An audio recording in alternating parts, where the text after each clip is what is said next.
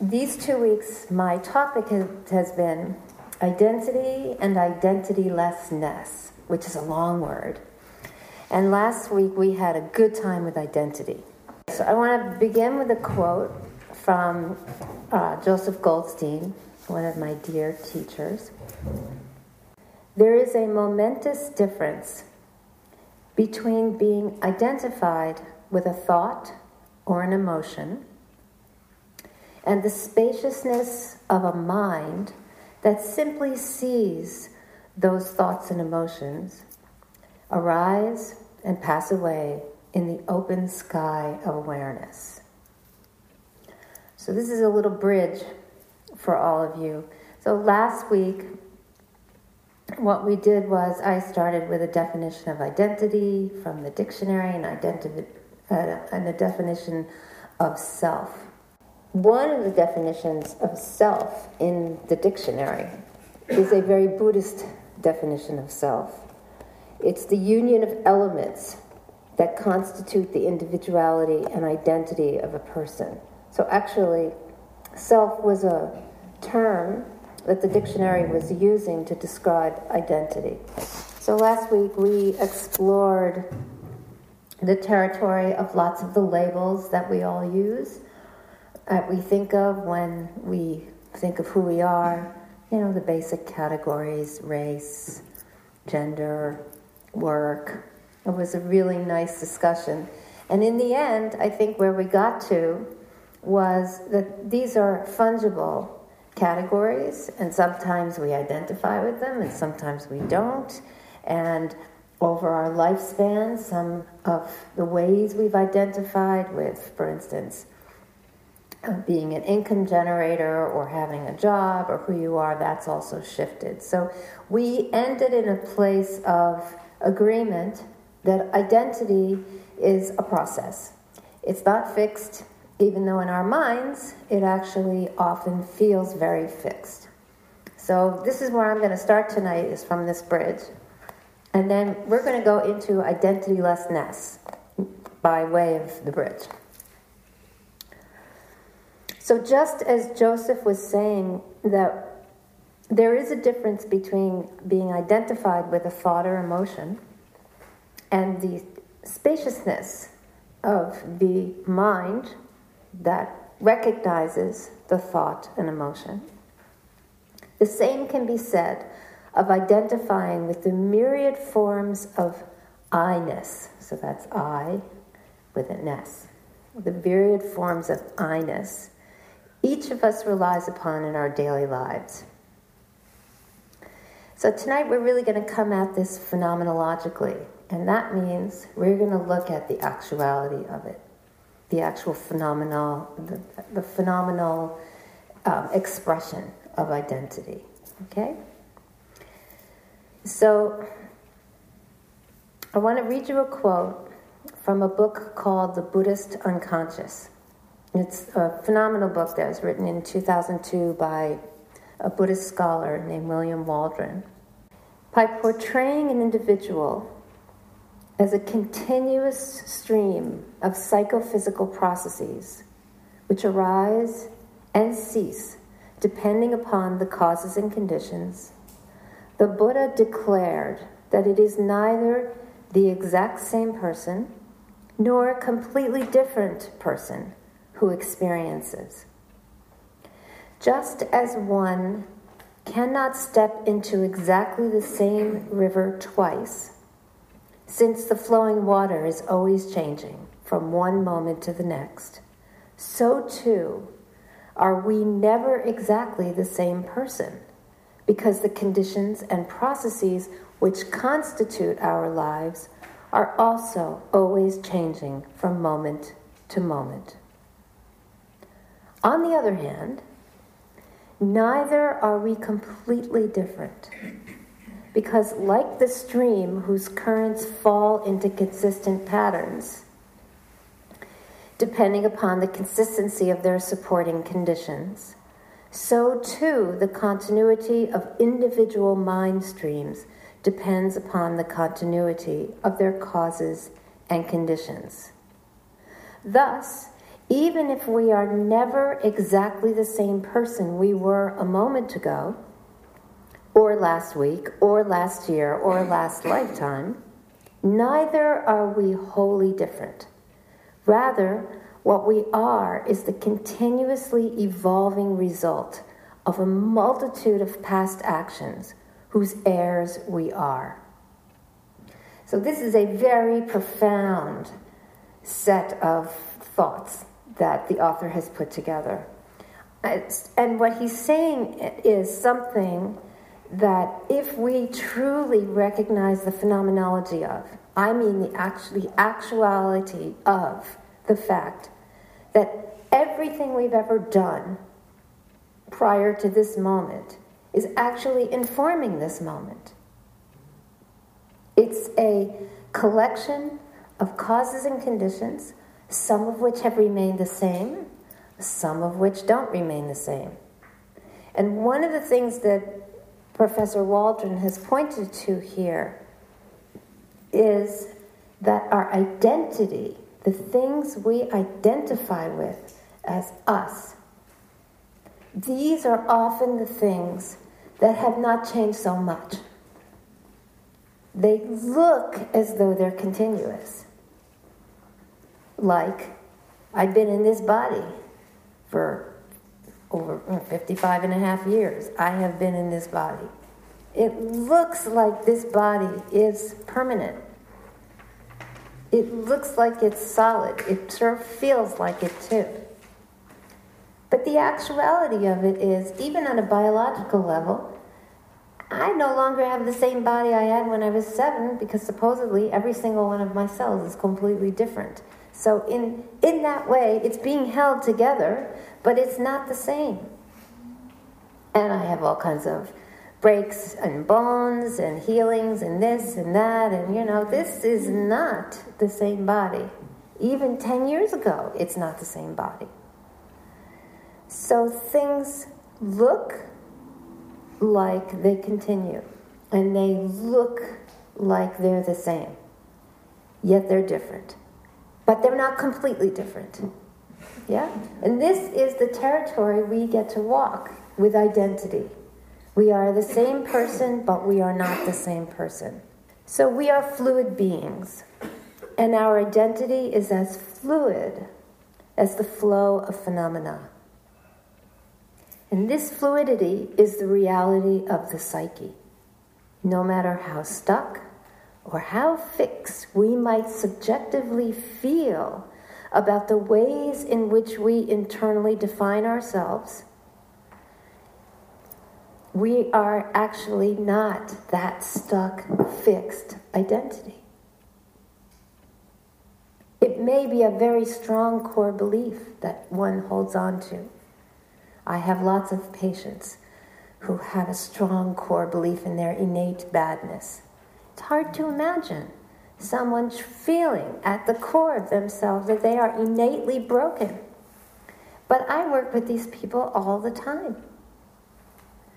And when I tell them that they are not innately broken, it is impossible for them to be innately broken.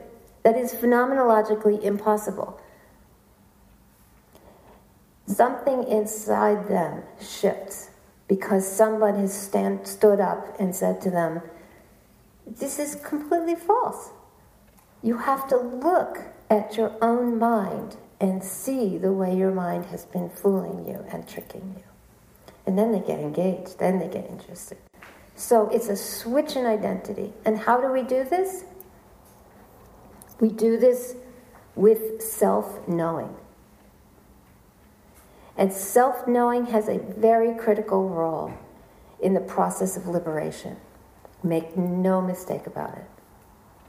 So to know ourselves as we truly are, which is a continuous stream of psychophysical processes which arise and cease, depending upon the causes and conditions, that's who you really are, just that. We must have the capacity to embody that which knows.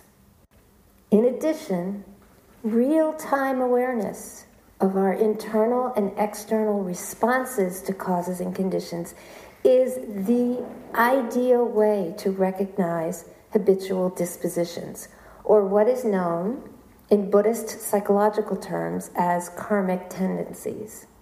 These are the habits of mind. And in Buddhism, depending on which school of Buddhism you happen to love and be attracted to, there are different theories about how the habitual tendencies of mind came about, how they are stored in your psyche, how they get expressed, and where they go when you die. And I'm not going to go into that tonight. That actually is in my book, by the way. So you can read about it when it's out in April. But we're not going there tonight. The thing about the habitual dispositions is if we can recognize them and avert their expression and any harm they may cause, then awareness actually becomes our best friend in the journey of skillfully and deliberately embodying who you wish to be.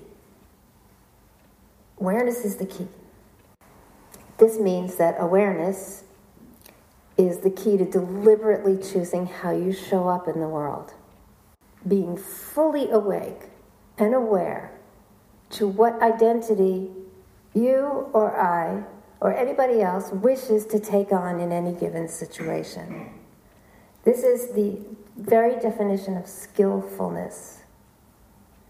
Being awake and recognizing the habit emotions, the reactive responses as they arise in your mind, recognizing them in their arisal, knowing them, and having what Joseph calls the spaciousness of mind to be able to be in their presence and then choose. All right, do I really want to express this difficult feeling that's arising in me right now? Is this what I want? Is this who I want to be? Is this how I want to show up in this moment? And the answer may be yes, or the answer may be no. But now you have the space to choose. If you choose no, Buddhism is full of all kinds of wonderful antidotes and ways to avert such expressions of distressing, difficult, and negative emotions and thoughts. We have the Brahma Viharas, loving kindness, compassion, sympathetic joy, and equanimity. We have mindfulness and mindful expression in the world. There's lots and lots and lots of tools that Buddhism offers. But it's impossible to use any of those tools if you're not aware of what's arising in your mind. So again, awareness is the key to being a deliberate source of wise identity in this world. So any questions about anything I've said so far? So that's a great part of our work, is the awareness. That is the work. Yes. Is there any other work than awareness? Well, it's after what you do with the awareness, but to get to the awareness is a lot of work. To get to the awareness is a lot of work. Oh, I'm about to prove you wrong on that one tonight. Oh, yeah. Oh, yeah. Oh, yeah. That comes a little later. I know, it seems like a lot of work. Yes. The truth is, that innate luminosity of mind is there all the time. All the time. You don't have to do anything to make it happen. It's always there. It's basically learning what not to do. To just let it be there. But we'll get there. The continual fluidity that we're talking about is not an identity to cling to. That is a Buddhist statement if I ever heard one, right? Say that. So here I've been sitting on this seat and I've been telling you that you are just a continuous flow of thoughts, feelings, emotions, phenomena. I've been telling you you're nothing more than this, yes? But I'm now saying that that continual fluidity is not an identity to cling to. Because If you cling to the fact that you're just this mass of phenomena, well, you're taking on an identity. You're taking birth in an identity. And that will stick you too. That's not awareness. That's you saying you're something and staying there, and you're not actually recognizing what's true. This is like when you're on retreat and you go to your meditation teacher and you say to them, I had this incredible experience, and you go through the whole experience and they look at you and they go, well, just go back to the cushion. It wasn't such a great experience. And even if it was, if you cling to it, then it loses all of its validity because it will become something fixed in your mind that has nothing to do with the actual experience. If you had a memory of your first kiss, and it was the most amazing thing that ever happened to you. So the kiss happened at 16, okay.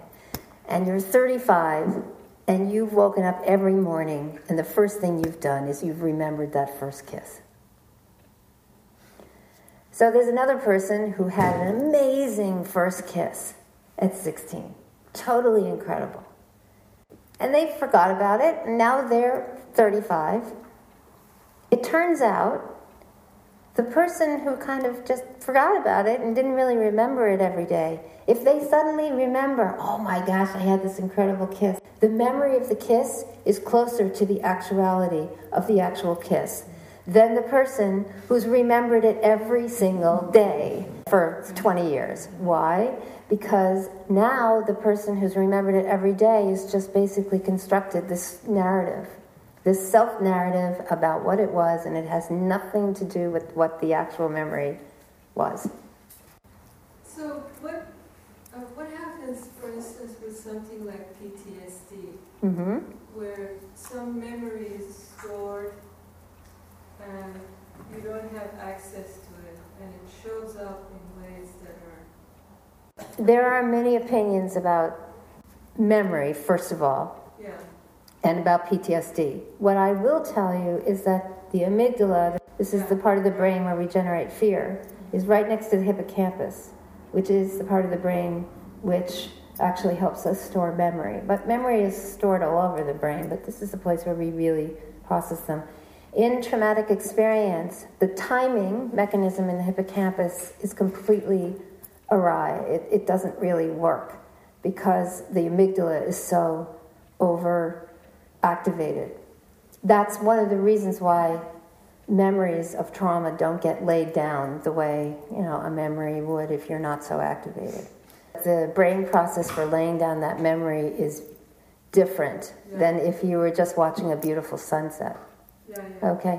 And the other thing is that we have a body, and I know neurobiology often doesn't take into account that there's a body here. But according to the research on how animals actually process trauma, when we have traumatic experience, especially high-impact injuries or very traumatic physical injuries, 1,000 things are happening in the psychophysical system at once, and it's not possible for the brain to lay all that down at the same time. So a lot of it isn't laid down in a kind of memory that's accessible. Yeah, but there are trauma therapies like somatic experiencing in particular where there is that capacity to actually slow the nervous system down enough that some of those memories do come up. Yeah. Sorry, that was a right turn. Was that helpful? Yeah. So, because continual fluidity is not an identity to cling to, it's actually the mark of identitylessness. And awareness is the only vehicle for recognizing inherent identitylessness. For awareness reveals the nature of mind, the innate luminosity which is beyond all identities, the unconditioned awareness from within which all conditions and phenomena arise, exist, and pass away. One of my favorite Buddhist teachers, Anam Thupten, says, being undiluted not undiluted, but undiluted, as opposed to delusion. Undiluted means the mind knowing itself and knowing that all internal and external phenomena and perceptions are the mind's own display. Yes, I will say that again. Undiluted meaning knowing things as they are. That was always the Buddha's definition for wisdom, is knowing things as they actually are. So, when we know things as they are, we are undiluted. Even if what we know is delusion. If you recognize a deluded thought, you are undiluted, by the way. Don't laugh, that's true. I mean, this is enlightenment. If you recognize delusion, you're undiluted. Yeah, you're awake. Okay, so undiluted means the mind knowing itself and knowing that all internal and external phenomena and perceptions are the mind's own display. Once the ocean of awareness recognizes that the waves are its own display, then it knows its true nature. Then it knows what? Its true nature. So this is the simple expression of awareness. This is why awareness is easy, because the waves and the ocean are not different. So delusion is actually non-delusion. It's the expression of the undiluted mind. It's the expression of unconditioned awareness. And even the Buddha in the Pali text talks about unconditioned mind, unconditioned awareness. This is not something that showed up later. Even though it was emphasized more later, the Buddha did talk about unconditioned mind. So our identity-lessness does not mean you don't have an identity. That's not what it means. Again, that's the nihilism that people often mistake Buddhism for. Buddhism is not nihilistic. Identitylessness means that there is no fixed identity. There is nothing set in stone. And we're so fortunate because we live in a time when neurobiology, where epigenetics, where all of our sciences tell us the same thing. Nothing is set in stone. Your genes will never change, but the expression of your genes is continually changing based on the causes and conditions. This is Buddhism 101. Yeah? And the genes themselves, this is what Buddhism would call the karmic imprint. You can think of it that way. I recommended this in my book to people. Think of karmic imprint as your genetic code. If that helps you, think of it that way. You come in with a roadmap. That genetic code will not change. You can't change your genes. But you change the way your genes express in every moment depending upon how you're thinking, how you're feeling, the situation around you. Everything is fluid. If you rest in the fluidity of your identity, you're resting in identity-lessness. But it doesn't mean you don't have an identity. But don't cling to identity-lessness either. Okay. How are you doing so far? Questions about what I've just said? Yes, go for it, Laura. Are you saying that witness consciousness is awareness? Am I saying that witness consciousness is awareness? Okay, my dear, please, can you define witness consciousness for us? Because that term means many things in many different traditions. So I'd love to know what it means for you, how you're using it.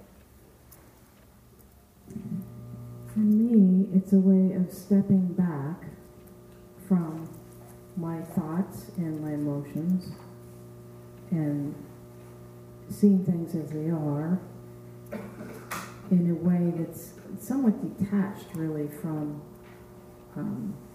any kind of reactivity. Okay. So what I'm hearing you say is the witness for you is an intentional stepping back.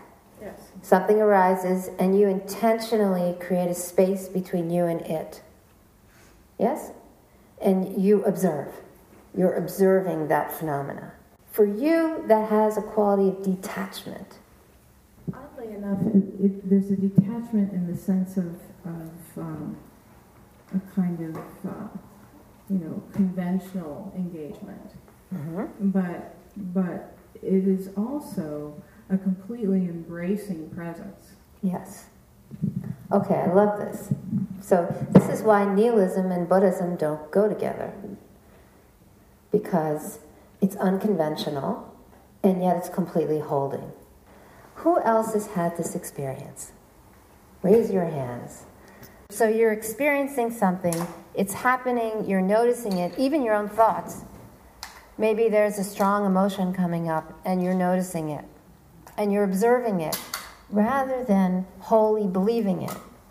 This is the difference between, I'm so angry, and I'm experiencing a great amount of anger arising in my mind or in my body. The unconventional aspect of this experience is I'm not believing what my ego is telling me. And the only thing I'm not believing is that in this moment, anger is all I am. There isn't any part of me that isn't the anger or the happiness. So that's the conventional way that we normally experience our experience. Any emotion we have, any thought we have, we just experience it as this is all of what I am. Awareness creates a kind of container within which all this phenomena arises, whether it's internal or external. And there's a certain quality of holding in that. It's an innate beingness. You could think of it as something that envelops, but is also at the core. So it feels like it's centered, and yet it includes all things. Everything's included. The Theravada vehicle of Buddhism would tell you that you need to not have anger arising. That is the goal. That will say that you want to purify the mind so the anger doesn't arise at all. But we all know that that's not possible, right? So the middle ground, the middle way of that perspective is, well, anger is going to arise, but can you be there in order to avert its expression in the world? That is the ultimate Theravada perspective for how to skillfully be with negative emotions.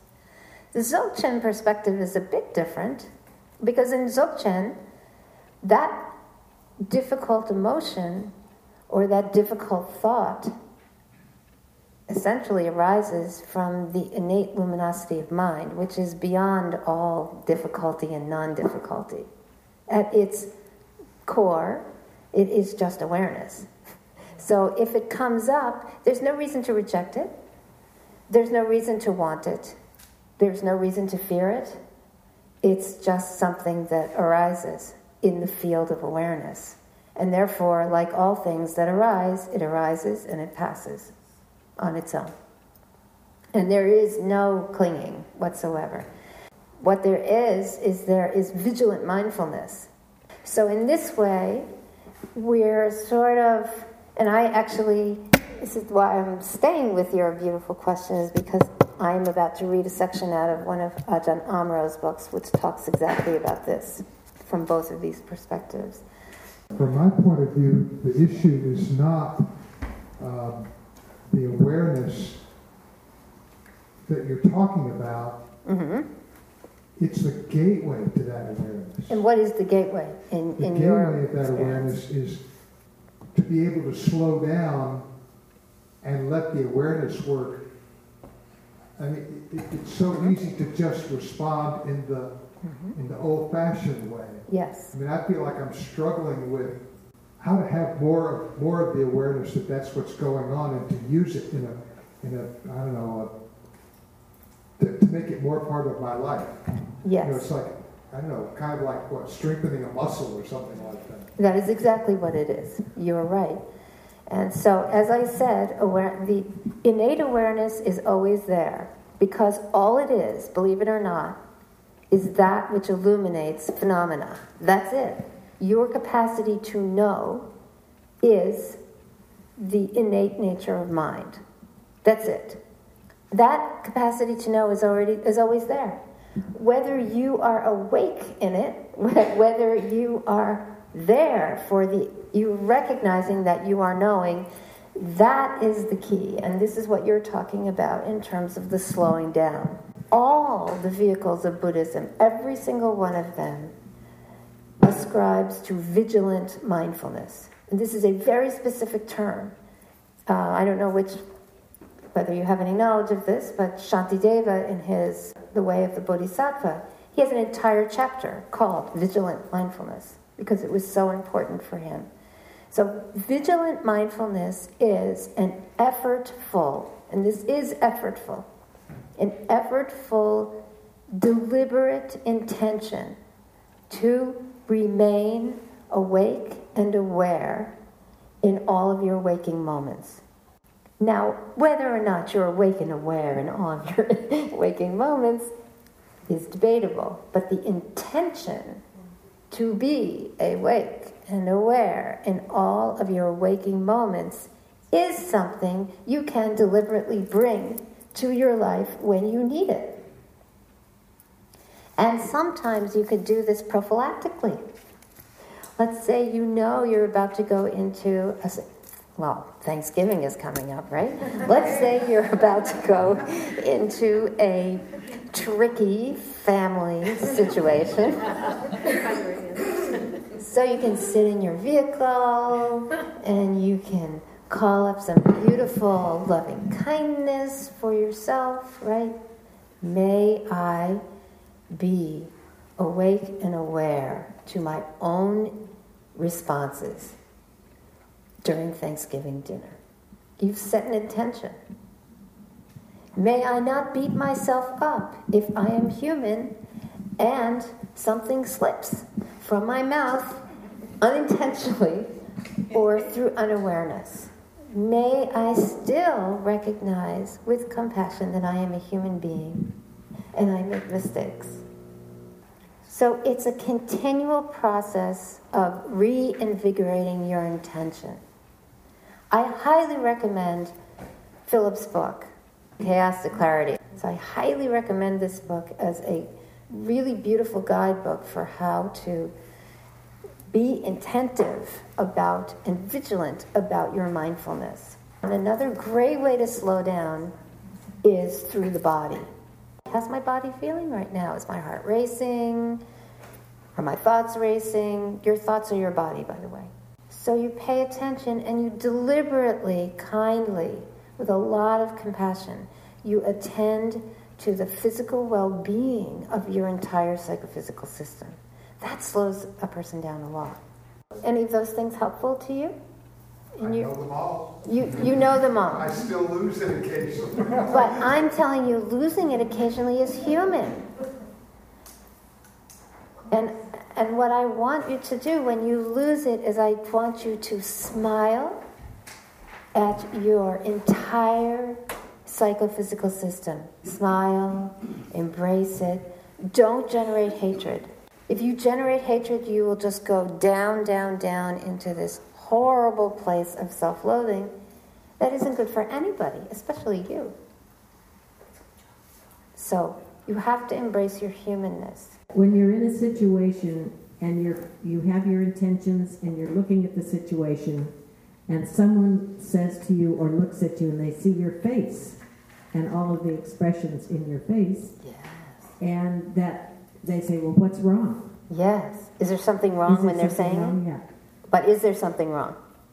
No, well, yes, you're angry and you're trying to deal with the anger or disappointment or whatever. Okay. So you're recognizing that all of these are there and you can see it. Yes. And I think that the compassion certainly does help to smooth it out. But Yes. still, the other person is looking at you and seeing what's wrong, Yes. or that there is something wrong, and then they're almost coaxing you to react. Okay, so I could reframe that. Here you are, you're in your observer consciousness, right?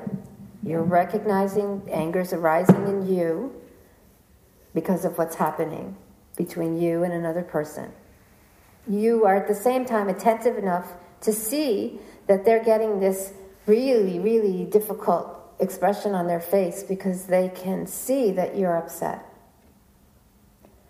At that moment, there is no difference between you and them. And if you think there is, you are living the subject-object delusion. So you have a choice. You can recognize your own delusion, and you can recognize that there's another being in front of you who is also suffering. The two of you are suffering. So you could be the savior for both of you. You could basically open your heart to yourself in that moment. And you could say, wow, this hurts. This is really hard. And you could look at them and you could say, this is so hard. And I could see that it's hard for you too. What can we do to make this easier for each other? Now, every single one of those steps is a Buddhist intervention. This is what I call kind recognition. And I make a distinction. I don't like the word acceptance. I never have. Because usually my patients think it means agreement whenever anybody says it. So I use the term kind recognition. The first level of compassion is kind recognition of the difficulty. Wow, this is hard. That's a compassionate act. Wow, this is hard. And the reason that that is healing is because you've just dropped from your reactive brain here to the front of your brain, which is the moral center and the seat of self-awareness. And now you've dropped into what we call emotional vulnerability. When you do that, I know some people think that if they become vulnerable with someone in a situation like this, they're going to get pounced on, they're going to get hurt. In fact, what it does is it actually encourages vulnerability in the other person. Now, they may not be as vulnerable as you, but chances are they're probably going to become open just a little bit. And the two of you together can invite teaming up and problem solving whatever was actually going on. And then, of course, that's a window into wisdom. Hi, I just want to ask if, wow, this is hard. Is the subject, is the title of one of your chapters, and whether or not you could write an essay, like an op-ed for the Times or something, called wow, this, no, really, the implications of wow, this is hard instead of the blow-up would be huge. And this time of year, all kinds of articles about family dynamics and Thanksgiving are coming out. But wow, this is hard is such a different perspective. That's a good idea. Maybe you should write the article. I'm kind of in love with the word cultivating. Oh, me too. When I think about having the intention to be vigilantly mindful, I kind of go into despair. Yeah, I know. Yeah, I was just sitting there going into despair. Good, so let me avert your despair. No, but if I say, I'm going to cultivate the intention, that gives me a power. So you can definitely go that route, but I want to relieve your despair no, but even without cultivating. Okay, so the process looks like this for vigilant mindfulness. You hold the intention, but you hold it lightly. If you hold it like it's going to leave you any minute, you're going to end up with a totally stressed nervous system. Hold the intention, knowing that intentions come and go. Everything's impermanent. You follow through in that you are maintaining awareness only in so much as your intention is deliberate. There's the effort. There's that initial effort of wake up, notice, and then you let go and you just rest in awareness itself.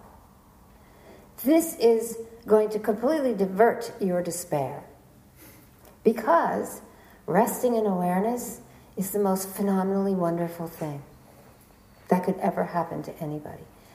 As long as you realize that the resting is also going to come and go, and you are going to have to reinvigorate your intention. Well, you laugh, but this is the way it is. You're going to reinvigorate your intention. You'll apply the vigilant mindfulness, and as soon as you're there and aware, try it right now. Okay? Try it right now. Don't switch your position. I mean, come on. Leave your eyes open, okay? It's all your five senses. Open up your five senses right now. Just set the intention to experience as much as you can right now of all of your five senses. Yeah. Just open up. As soon as you're seeing, hearing, feeling, let go. Just let go and hang out in it. And you probably start to notice the fluidness, the shifting of things coming and going. If you stay noticing fluidness, eventually the background awareness is actually going to become more prominent for you, just on its own. As you rest in the experience of the phenomena flowing, just do it. And if you need to reinvigorate embodying your senses, just do it. Just open up to your senses again. Once you're there, seeing, hearing my voice, feeling your body, let go and just hang out in the experience of it. Just hang.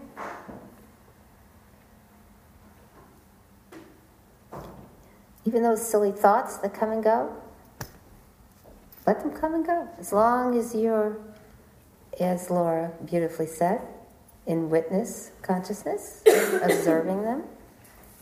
Doesn't matter if they come and go. There's no such thing as thoughtless.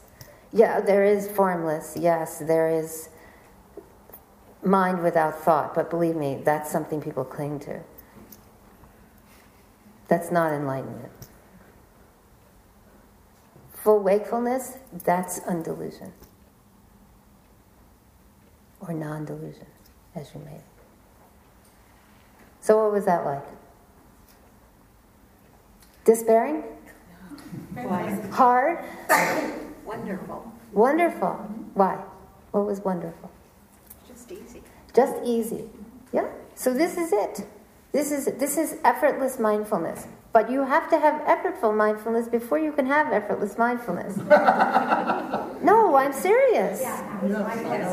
You do. You have to apply the effort to be mindful, but once you're there, let go. You're there. And don't expect it to last. Nothing lasts. So then you just apply the effort again. Oh, I'm back here. I'm in. Good. Let me hang out. I'm here. As long as hanging out lasts. So this is how you apply vigilant mindfulness without despair and without exhaustion. You're vigilantly remembering that we are human beings with the capacity to be mindful. Yeah? And what a joy it is to be mindful. Such a joy. And when you're not mindful, you just invigorate mindfulness. And once you've got it, let go. Hang out. This is actually the Dzogchen methodology, by the way. But the truth is, as Ajahn Amaro says, and this is from Ajahn Amaro's book. It's called Small Boat, Great Mountain, and you can download it for free off the internet. It's a PDF. Ajahn Chah would explain that the mind's nature is still, yet it's flowing. Ajahn Chah was one of the great Theravada teachers in Thailand, for those of you who don't know. It's flowing, yet it's still. He would use the word chitta for the knowing mind, the mind of awareness. The chitta itself is totally still. It has no movement. It is not related to all that arises and ceases. It is silent and spacious. Mind objects, sights, sounds, smell, taste, touch, thoughts, and emotions flow through it. Problems arise because the clarity of the mind gets entangled with sense impressions. By contemplating our own experience, we can make a clear distinction between the mind that knows, chitta, and the sense impressions that flow through it. By refusing to get entangled with any sense impressions, and by the way, this does not mean that you leave the world, okay? That is the wrong interpretation. of this teaching. By refusing to get entangled with any sense impressions, we find refuge in that quality of stillness, silence, and spaciousness, which is the mind's own nature. This is not Dzogchen. This is Ajahn Amaro, one of the great Theravadan Thai forest tradition teachers, okay? This is why Joseph Goldstein said it's one Dharma. This policy of non-interference allows everything and is disturbed by nothing. The natural ability to separate mind, or mind essence, to use the Dzogchen terminology, and mind objects is clearly reflected in the Pali language. There are two different verbs meaning to be, and they correspond to the conventional or conditioned and to the unconditioned. The verb hoti refers to that which is conditioned and passes through time. These are the common activities and labels of various sense impressions that we use regularly, and for the most part unconsciously.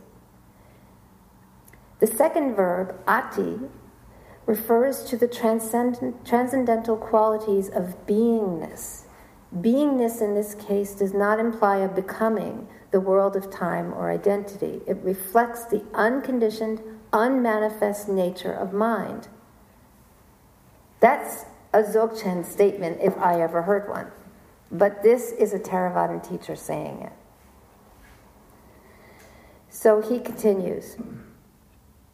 In order to discover the place of non-abiding, we have to find a way of letting go of the conditioned, the world of becoming. We need to recognize the strong identification we have with our bodies and personalities, with all of our credentials, and with how we take it all as inarguable truth. That which you take as inarguable truth, your identity, is not actually your identity.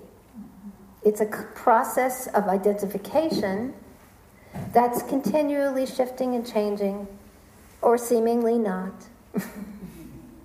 But in the background of all of that is the identitylessness of the innate nature of your awareness, that pristine, luminous mind which knows all things, which illuminates all things. So I have to stop because we've come to the end of our time. But I want to thank all of you for your kind attention and your amazing, amazing contributions and questions this week and last week. It was a lot of fun. And I'm sure I'll see you again in 2014 at some point. So, best wishes to all of you.